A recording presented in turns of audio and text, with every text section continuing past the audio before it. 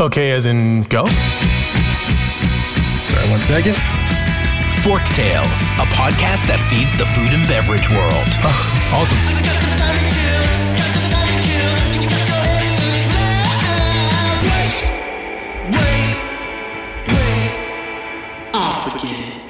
Fork Tales is brought to you by Vigor, a branding and marketing agency for passion-driven, innovative restaurant, beverage, and hospitality brands.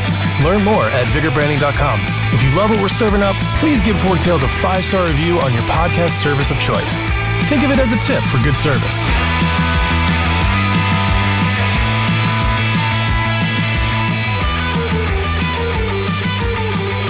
Good morning, everyone. Today, I have the honor of being joined by Bobby Shaw.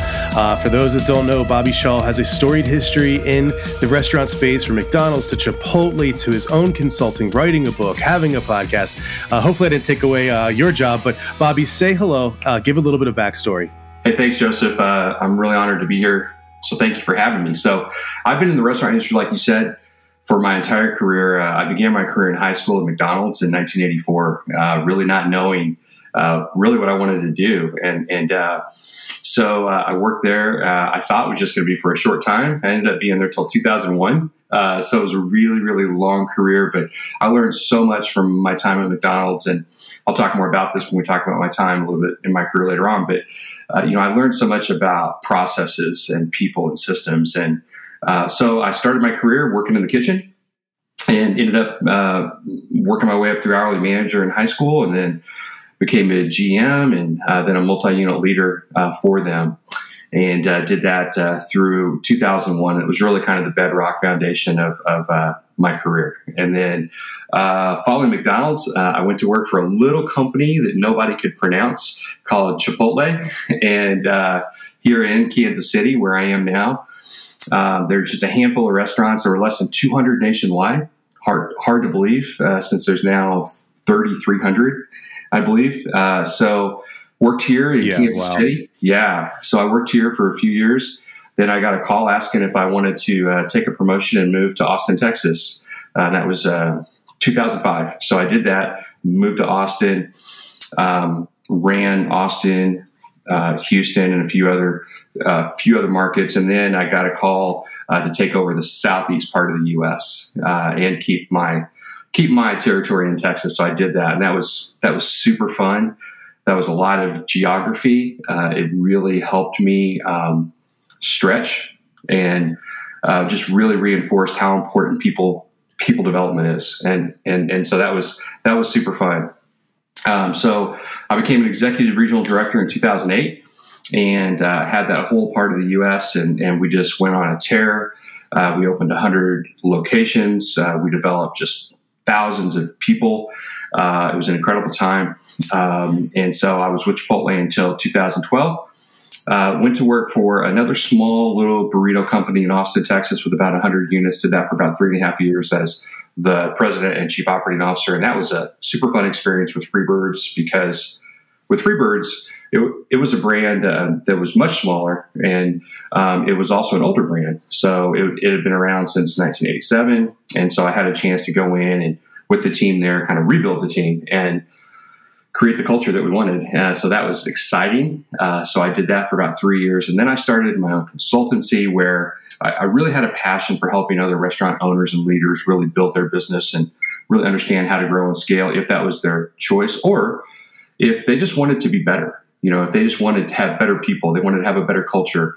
And so I really wanted to do that. So I did that for about 4.5 years. And then just recently, I took a new role as chief operating officer with an exciting company here in Kansas City called Unforked, where it's really small, just a few restaurants, but we have really big plans to grow and scale. And again, it's about great food and great people, and also enlightened hospitality. So that's kind of a little brief overview of me. So, and along the way, I wrote a book. Which was also really fun. And that really documents my experience from my time at McDonald's through my time at Chipotle, and all the things I learned that I thought would be helpful for other people. So, yeah, and I think that's great. So, I've been following you for a while, and obviously the resume speaks for itself in so many ways, but one of the things I like about what you just went over is there's a very large misconception, I think, by the broader population, especially youth, that the restaurant industry is not really one that you should be proud to get into, or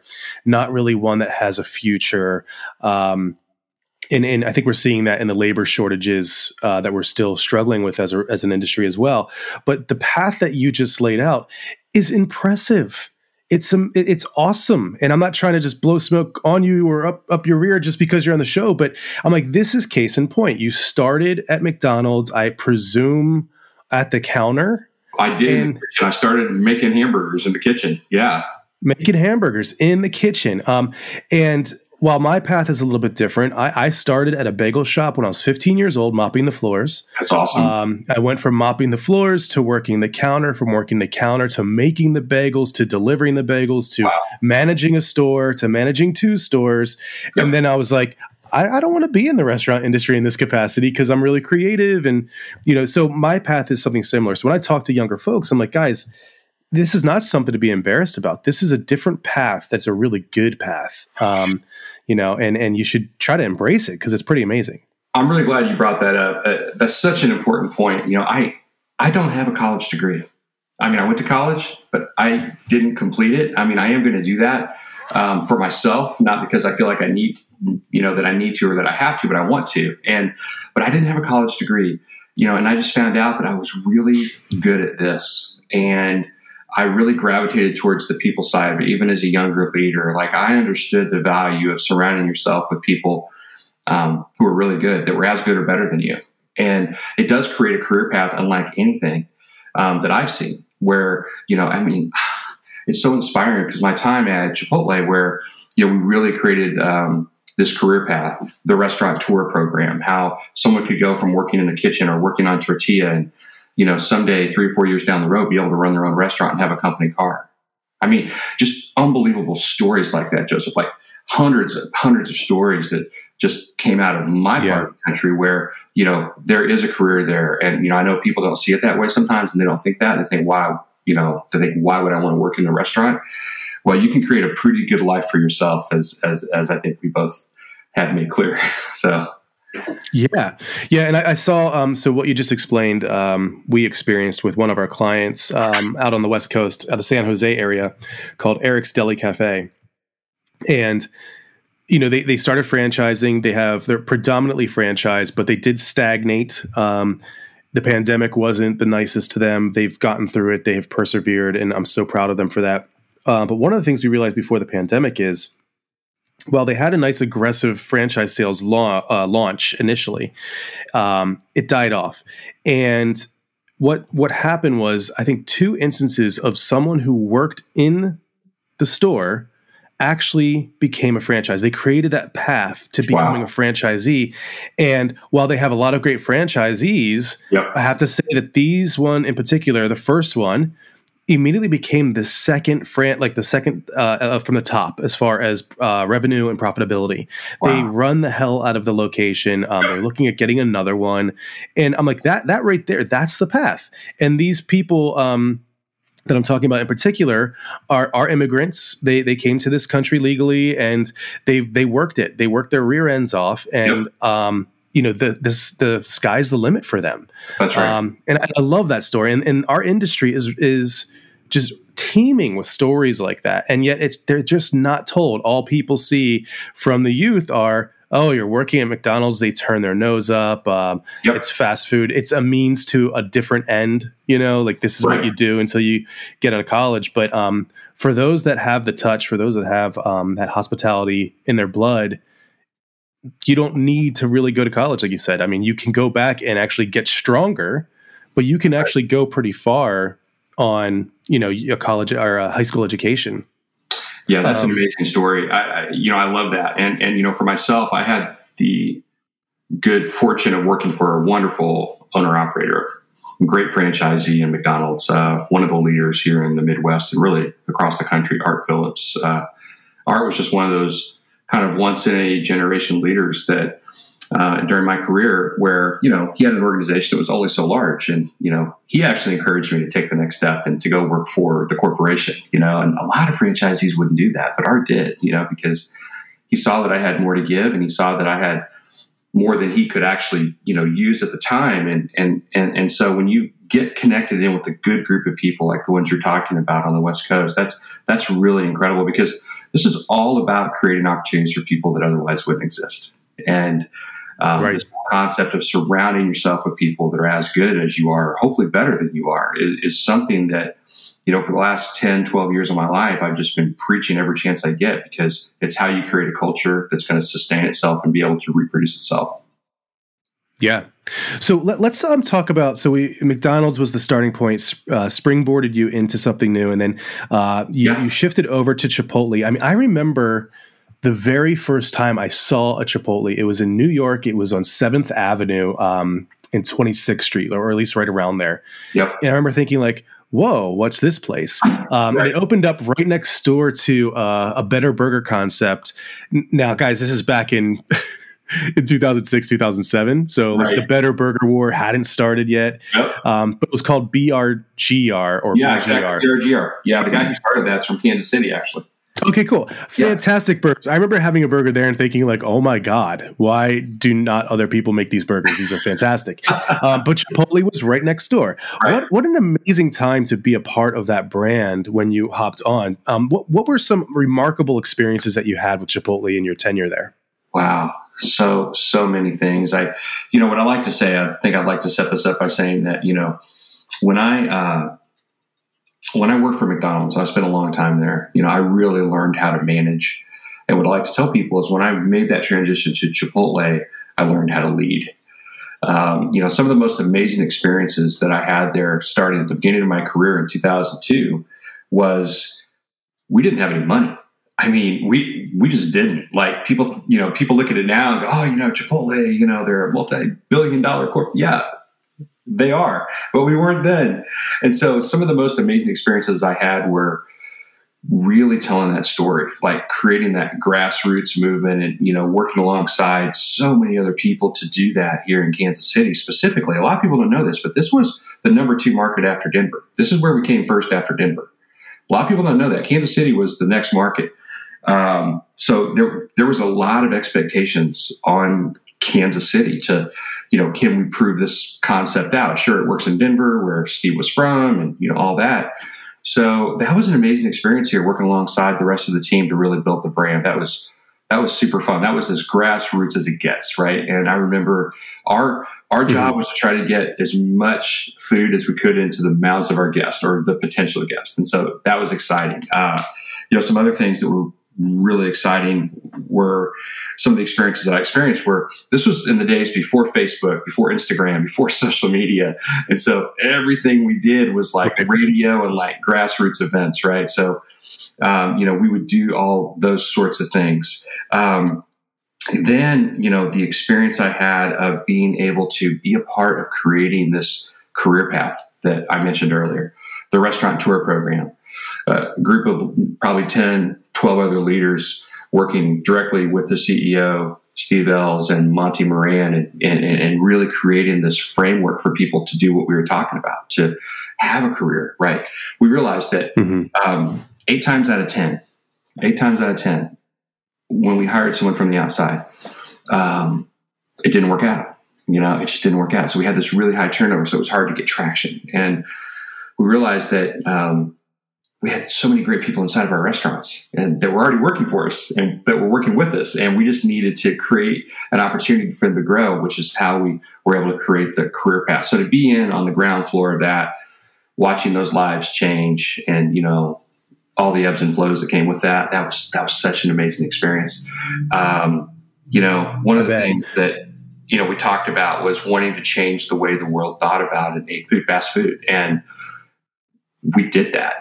We did that. I mean, I just had Dan Fogarty on my podcast a few weeks ago, and Dan was one of the first marketing executives, and he and I had a really passionate conversation about those early days and the things that we did. And that's something that he said is that, we didn't have any money, but we wanted to change the world, and so that whole 10 years of being a part of that was really amazing. Yeah, so I love the story of Chipotle. What's interesting, well, one, I love it because I don't know how many times I've gotten phone calls from, we want to be the Chipotle of fill in the blank of some sort of concept. Right. And what I started to realize is what they were saying, they saw the end result, or not the end result because we're not at the end, right? But they saw the results, the success, the gravitas that brand had built and continues to build in a lot of ways, and they wanted that. But they just wanted to do it with hot dogs or hamburgers or, yada, yada. But what really interested me is I started to realize that when they said we want to be the Chipotle of, they were speaking specifically about the operational model. Right. And, one of the things that I would say is like, yes, we need to have a strong operational model. But first, have you figured out if this is actually going to work for your cuisine? Because I think Chipotle is responsible, for better or for worse, for the step-by-step build your own. And what I started realizing when we started doing studies with some of our clients over the years, for instance, I'll take a brand that we built out in Honolulu called Grilt. And it got up to about 3 units, and then they realized that, people in Hawaii don't want to eat healthy. So and that's not a knock on, I don't necessarily mean the natives or the locals. I would say when you're on vacation, you're like, oh, where can I get a fantastically grilled, healthy salad? They're like, no, give me the fat, bro. So we had a step-by-step approach. It's a build your own plate concept. And I was like, guys, we're having trouble pulling people through. We're having trouble with people understanding. Now, that is partially because we have in Hawaii, we had a large American draw, but we also had a large Korean and Japanese and multi-languages. Sure. And you can put all those languages on a board. Right. So I was like, why don't we try pre-built sandwiches and salads that they can just point and say that one? And what we saw is like they actually worked better than the build your own. Wow. And that's not saying that Chipotle had something wrong. No. It's just seeing magic doesn't mean it's magic for you. No, it doesn't. I mean, I think you bring up an excellent point. I mean, with the model we had and the model they still have today, you're not cooking for the guest. You're cooking for the line. So that's a very different, it's an important distinction because you know how much chicken you need to get through $1,000 hour, right? You can calculate the usage per thousands of retail yields.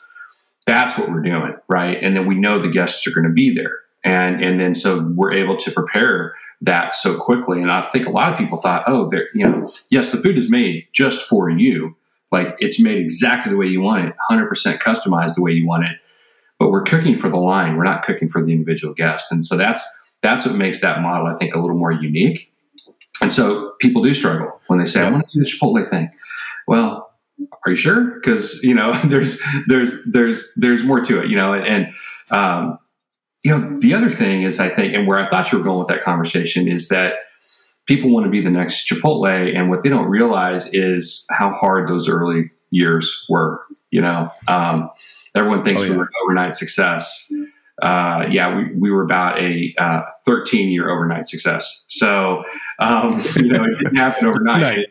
Right. And when you hear the story about Steve Ells wanting to start Chipotle and having to borrow money from his dad, and then having to borrow some money from his dad's friends who were the initial investors. And, you hear about him opening Evans, in Denver. And I mean, it's an inspiring story, but it was hard. It was hard, and I think a lot of times people don't get that. Yeah, I agree. I think it's easy to look past and have rosy lenses, as to how they got there. Yes. But like you said, there was no money. And one of the things that I've admired about Chipotle is it was built without ever placing an ad or doing much marketing in the traditional sense because there wasn't money for it. There wasn't money for it. I mean, and that's why things like the little coins that you've probably seen around, right? There was a great article a few weeks ago in Entrepreneur Magazine that Dan Fogarty, that first executive I was talking about that was on my podcast, The Marketing Executive, who, was kind of talking about some of the unique things we did to tell the story. Because we had to, and there just wasn't a lot of advertising dollars available. And so, especially in a market here, where just outside of Denver, there was no other market. And so we had to figure out how to do it really organically without a lot of money. Yeah.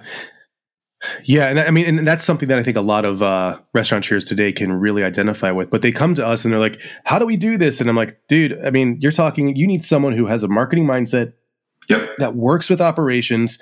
Those two groups need to be in lockstep, and so often they're not. They're just divided, right?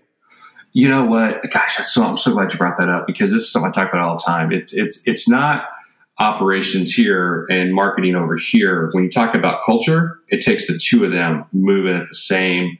They have to be in lockstep, like you said. They have to be in order for it to work, or else you have a bunch of people in marketing who come up with these crazy ideas that we can't execute in operations, right? I mean, and that doesn't work, right? We've all seen that happen, over our time in the industry. So yeah, you have to be working together really side by side. And it's not one or the other, it's both. Right.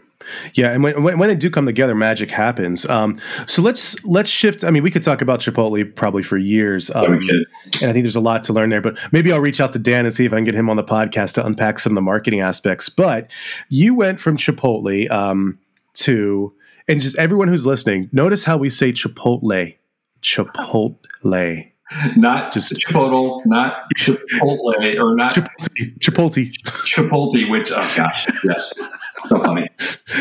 So side note on that, I use Chipotle when we were talking about naming. Yeah. Because there's a lot of paper tigers, red herrings, whatever you want to call them, that get caught up in naming, right? Oh, yeah. And of course, there's a lot of emulation. That's why we saw the whole blank and blank movement. Thank God we're coming out of that. But they're like, well, that's really hard to pronounce. I'm like, dude, no one can say Chipotle. So I don't think pronunciation's a really big problem. Exactly. Exactly. If they're coming in the door, I don't care what they call it. That's so funny. It's so true. So you go from Chipotle to technically a competitor, right? I mean, Freebird's World Burrito is a competitor. Yeah, that was a really interesting transition. So you go from this kind of huge brand juggernaut, tons of success, IPO, kind of taking over the world, changing the way the world thought about and ate fast food, right? You go from that to a brand that was 26 years old, that had lost its voice, kind of lost its relevance. They actually started before Chipotle. They started in 1987, and Chipotle didn't start until 1993. They started on the West Coast in Santa Barbara, at USC Santa Barbara, and were sold to an investment group 2007. They had moved to Texas, kind of moved their home base to Texas. Still had an office in California. So I said no like 3 or 4 times. And you know how sometimes when you're on the phone with the recruiter and they won't tell you exactly what you're talking to them about. They won't tell you the name of the company. So finally on that last call, I'm like, okay, you gotta be talking about Freebirds. Like, who else are you talking about? Like, and it was. So, I had taken some time off from Chipotle. I had taken a long sabbatical to kind of reconnect with my kids and my family, and because I've been on the road so long. And so I did. I joined, and we moved the office to Austin, and it was a really great experience because I, again, went from that huge brand to a small brand that also didn't have any of the really systems or processes or anything that I was used to. And so we got to rebuild that whole thing. I got to rebuild the entire executive team. The only one who was there when I got there was the chief financial officer. So he and I worked together. And again, you talk about, the marketing and the operations. It's true with finance too, right? You need finance and operations to be on the same page, right? Because those guys are the ones writing the checks for the initiatives you want to go do. So, we built the team, and we did a number of really exciting things there, including an entire re-engineering of the menu. We designed a new 2.0 building and prototype. We really... what year was this? This was actually with Freebirds that we implemented. Oh, but what year? So you came on board? This would have been 2013. Yep, 2013, 2014. Okay, great. I started at the end of 2013. So over that next 3 years, we rebuilt the culture, re-engineered the menu. We did so many incredible things with people development. We opened a couple of new markets. We did things that brand hadn't done for a really long time, including make money. So it was really a great time to do it. And I think what we proved out, what was important, is that we could be ourselves and didn't have to be Chipotle, right? I think that's where they got themselves tripped up. That they themselves wanted to become the next Chipotle. Well, you're never going to be the next Chipotle. That's you're just not. That's a once in a generation type brand that you're just not going to be. But you can be yourself, and you can be really, really great at what you do. And we were able to prove that out. It was awesome. Yeah, one of the things we say at Vigor when we hear that, you're going to hear that. People see an opportunity, they see something worth emulating, and then that's how the sentence comes out. Hey, we want to be the next Chipotle. We want to be, right. And what we say is like, oh, wait, let's be clear here. Yep. You will never be a better Chipotle than Chipotle, so don't play that game. Right. Exactly. Now, you can certainly take some great things they do, and you can figure out how to adopt those, right, and how to repurpose those things. I think that's what you do. I think that that competitive intelligence is important, and I think that you can figure out how you can do something that maybe is unique to what you do using some things they have. And I think that's what a lot of brands do, and that's smart. I mean, you want to learn from the best in class, and I'm a huge fan of Danny Meyer, in Shake Shack, and everything he's built, right? And every time I hear Danny talk, I'm like, I'm using that. I'm never going to be Danny Meyer. But I can take those things that he teaches and I can use those, in my world. So, yeah, he's an absolute wealth of knowledge and a lot to look up to. For sure. So we have Chipotle and we have Freebirds. These are two burrito concepts. So I was going to say I don't intend to put you in a weird situation, but I actually do intend to put you in a weird situation.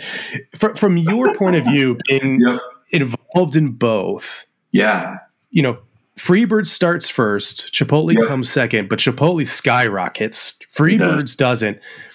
What are like 2 or 3 things that you think were the difference between the two? It was the quality of the ingredients. I think initially, early on, they were just so much better with Chipotle. I think that made a huge impact. I think also the menu was too complicated at Freebirds. There were way too many choices. People talk about Chipotle, and we get, when I started, you have to remember at the time, there were 4 proteins, there were 4 sauces, there was 1 rice, there were 2 beans, and there were fajitas, right? But within that small little menu, you can create anything you want. And I think at the time we used to have some stuff up at the restaurant that said you can create 65,000 different combinations, right? With just a small menu. That was the genius of Chipotle. But at Freebirds, where there's just so many options, trying to be everything to everyone, I think that really hurt them because it was super, super hard. They also had a very weird service model when I got there that we changed, where they would kind of rotate the line where, you'd start with one person, but then that person would then leave you and then go to another station. It was just this weird kind of like rotation. Oh, interesting. In terms of service, and that never made sense to me. So we changed that. So there were some of those core operational things. And then I also think that in terms of like the vision of the company, right? Like if you think about the vision that we had for Chipotle, it was to change the way the world ate fast food. If you think about Freebirds, it was like, we want to be the best burrito in the state of Texas. So those are 2 different kind of things, right? They're both really good, but you're thinking smaller, I think, when you're thinking about just a state. So I think there were a few things that kind of played into it, that kind of affected that. And then I also think that, I'd be remiss if I didn't mention the McDonald's investment, having an investment from McDonald's into the brand for Chipotle, right? That was huge. It was also a real challenge for people because people would always ask us, or they would say, you're owned by McDonald's. Like, no, we're actually not. They are the largest investor that we have, but they and when we talk about once in a lifetime type things, I don't think this will ever happen again. I mean, I know McDonald's has tried it since, and every time they tried it, it's failed. They invested in us, and they let us do what we do. They never made us do anything. Like, they never made us serve breakfast. They didn't make us get drive-thrus. They didn't make us do any of that stuff. They just left us alone, which was a great decision for them. So I think also that was certainly a big difference. And so we had this amazing vision from Steve Ells that, what he wanted to do, and then we had the capital to be able to do it. So I think those are kind of some of the things that probably contributed to the disparity in kind of the two brands in terms of scale. Yeah, and Chipotle did Chipotle did a spinoff too. I don't know if you were a part of it because I'm just blanking on the years. I was Shop House. Yeah, it was Shop House. Yeah. Yep. So sure did. I was there for that. That was 2010. So Shop House opened in Washington, D.C. About right. Yeah, Southeast Asian Asian Grill. Great food. Great food. Very much kind of the same model that we had at Chipotle. But it just didn't quite have the following that, we did. Right. And then I know they invested, this was after I left, but they also invested into Pizzeria Locale, which is a pizza concept that's actually in Boulder, based in Boulder, with a couple of guys up there that Steve knew. And so there were a few of those around as well. But yeah, I think that's their bread and butter, right? Their core brand is their bread and butter, and I can't see them ever getting away from that again. So. Yeah. It seemed like, I ate there. It was pretty good. But one of the things that we talk about when someone comes in with a crazy idea is like, let's really make sure we want to pioneer this. Because pioneers die of dysentery. Pioneers end up eating each other in the snow. There's a list of things that happen with pioneers, all right? For sure. So, all right. So you go from Freebirds and you leave Freebirds. And, by the way, future plug, we did get a verbal yes from Richard Pinnock, who's the new CMO of Freebirds, to be on the show. So, folks, if you want to learn more about Freebirds, I'm hoping to have him on soon. Nice. Richard's a great guy. So then you hop into consulting. You jump out of the kitchen, as it were, and maybe out of the frying pan into the flames. Really, how has that worked out? What was the impetus behind consulting? Let's talk about that. Yeah, so I really wanted to kind of take all the lessons I'd learned at Chipotle, really, and just I would always get phone calls about what we did and how we grew and how we develop people and how do we expand to all these new markets so successfully. And so I thought, you know what, I'm going to try to package that up into kind of a consulting type experience and, share that with as many people as I can. And so the last 4.5 years, I've done some speaking. I've had a chance to work with some really cool clients.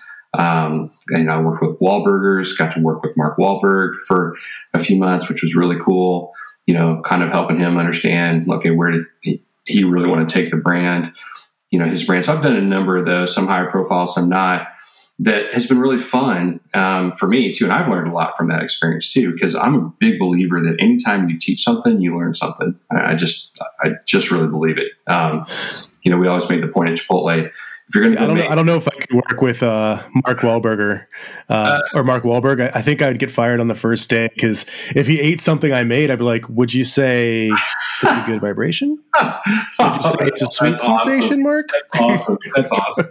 Yeah, that was a really interesting experience. I really enjoyed it. It was pretty short. It was about 4 months, but it was a lot of fun. So that was really kind of my desire, was to take everything I'd learned, which at the time I had not yet put into a book, but I eventually put into book form, to go out and try to share with people how to make the organization stronger, how to create really, if you were to put me in a box, I'm an operations and a culture guy. That's really what I am. I believe that culture is the backbone for everything that you do in an organization, and that has to be right. Absolutely. First. That has to be right first. So that was my desire to get into consulting, and it was somewhat with mixed results. I had some really great experiences, some not so great experiences. And what I learned is that I don't really want to be an entrepreneur. It's probably not where I want to be, long term. But it was a really great experience for me. I learned a lot. I love that. So you mentioned the book. Let's bring that to the forefront here. Yeah. It's called Cutting Onions, which I laughed at when I'm not laughed in a bad way. I laughed to myself. Yeah. I had a chortle, as it were, because there is something irrational in my brain. I don't know if you have it too, where if I'm cutting Spanish onions specifically, and I start tearing up because I am of Puerto Rican descent. I've cut Spanish onions ever since I was old enough to be allowed to hold a knife. Right. And yet my eyes will still tear up, and I get mad at myself. I'm like, "What's wrong with you? Be a man." Right. But I loved it. So I laughed at myself when I saw the Cutting Onions podcast and Cutting Onions the book. So tell me about the evolution of the name, why that matters, why it's important, and then let's open up the cover of the book, metaphorically speaking. Yeah, no, that's awesome. So I knew I wanted to write a book. I had been blogging for several years. I had quite a bit of content on my website. And I had just had this desire to okay, how can I package this together and maybe write a book? And so, but I couldn't figure out what to call it. What do I want to say? Because it was more than just about Chipotle, but a lot of it had to do with Chipotle. So I went back and forth with a lot of different names in my head. And then one day I was actually in my kitchen, standing there, cutting an onion. And I'm like, and so to just give you a little bit of the story behind that. So one of the things that we focus on at Chipotle, among many, many other things, is how to cut an onion. And there's a right way and a wrong way to cut an onion to get the right dice or, the right strip. The way you cut an onion for different recipes is going to be different, right? I mean, if you're cutting for fajitas, it's going to be different than if you're cutting for the guacamole. And so, and that became such kind of this foundational core skill in the restaurant.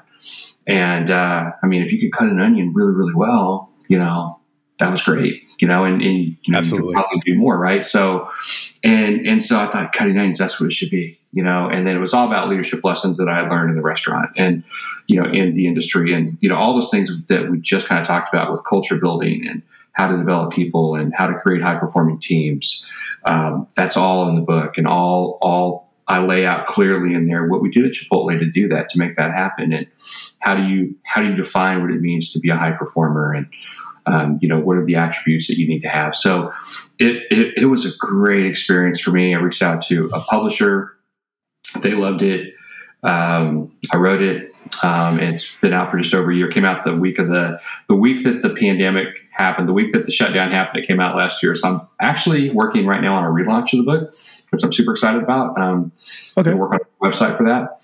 I've got someone working on that now. So yeah, it was a great experience to be able to really document that, really more than anything, of just kind of all the things that I had done, knowing that I would probably be transitioning away from consulting at some point. I wanted to just have that all documented for folks to read through. And, of course, I'm always happy to answer questions, and I'm always happy to talk to people when they call, about that experience. So.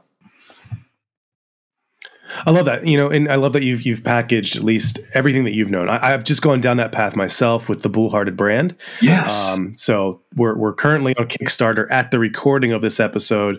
By the time this episode airs, it will hopefully be available.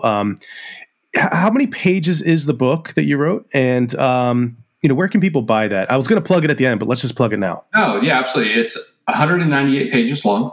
And it's available on Amazon. You can also order it from any book retailer.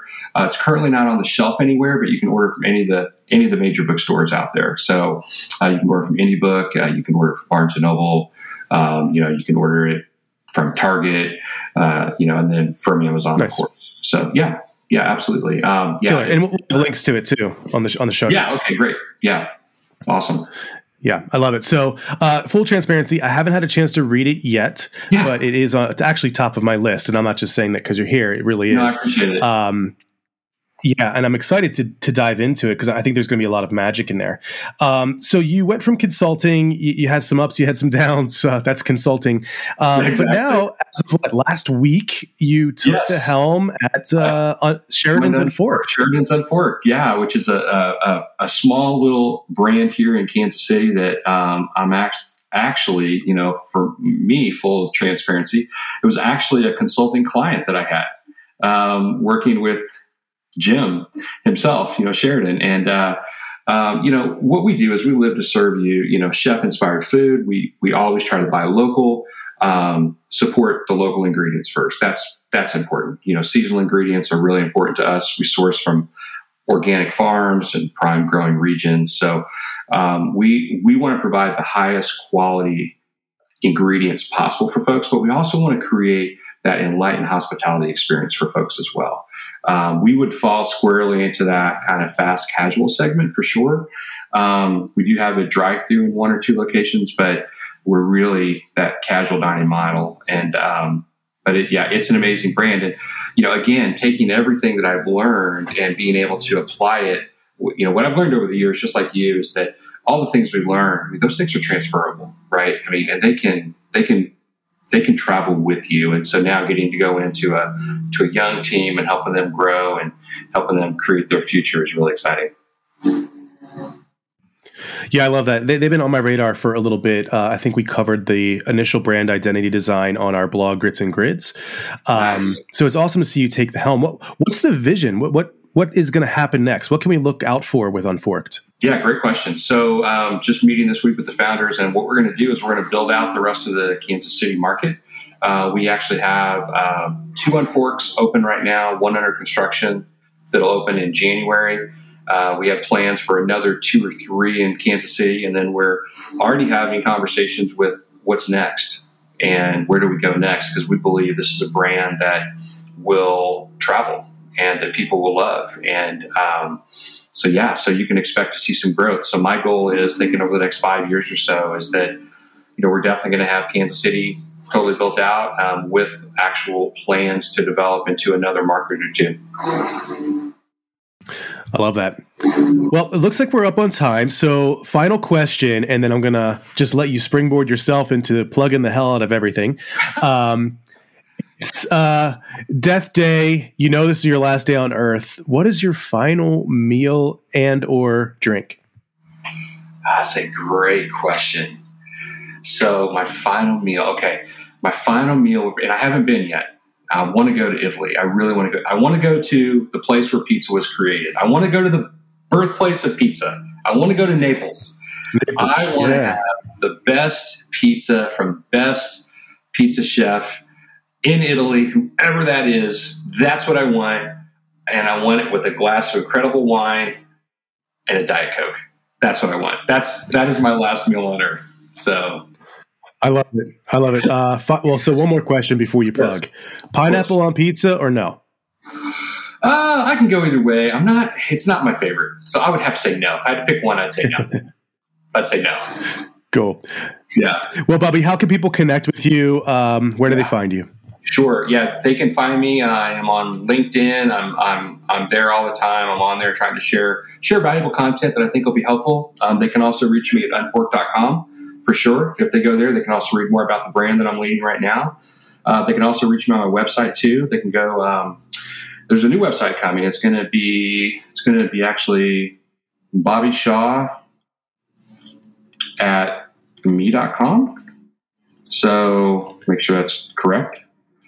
It's actually .me. So they can reach me at bobbyshaw.me. Okay. So that is coming. They can also reach me on my consulting website too, which is obviously BobbyShawConsulting.com as well.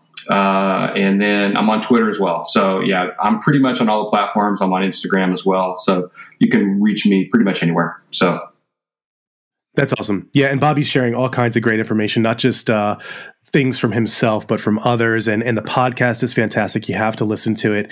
And my final piece of advice, Bobby, is please do a pop-up shop where you're doing some sort of barbecue smoked legs and call it Shawshank Redemption. I love that. That is hilarious. Nice. Well, it's been awesome having you on. Thank you so much for your time, all your insights, and you've been an absolute gem. I appreciate it. My pleasure, Joseph. Thank you.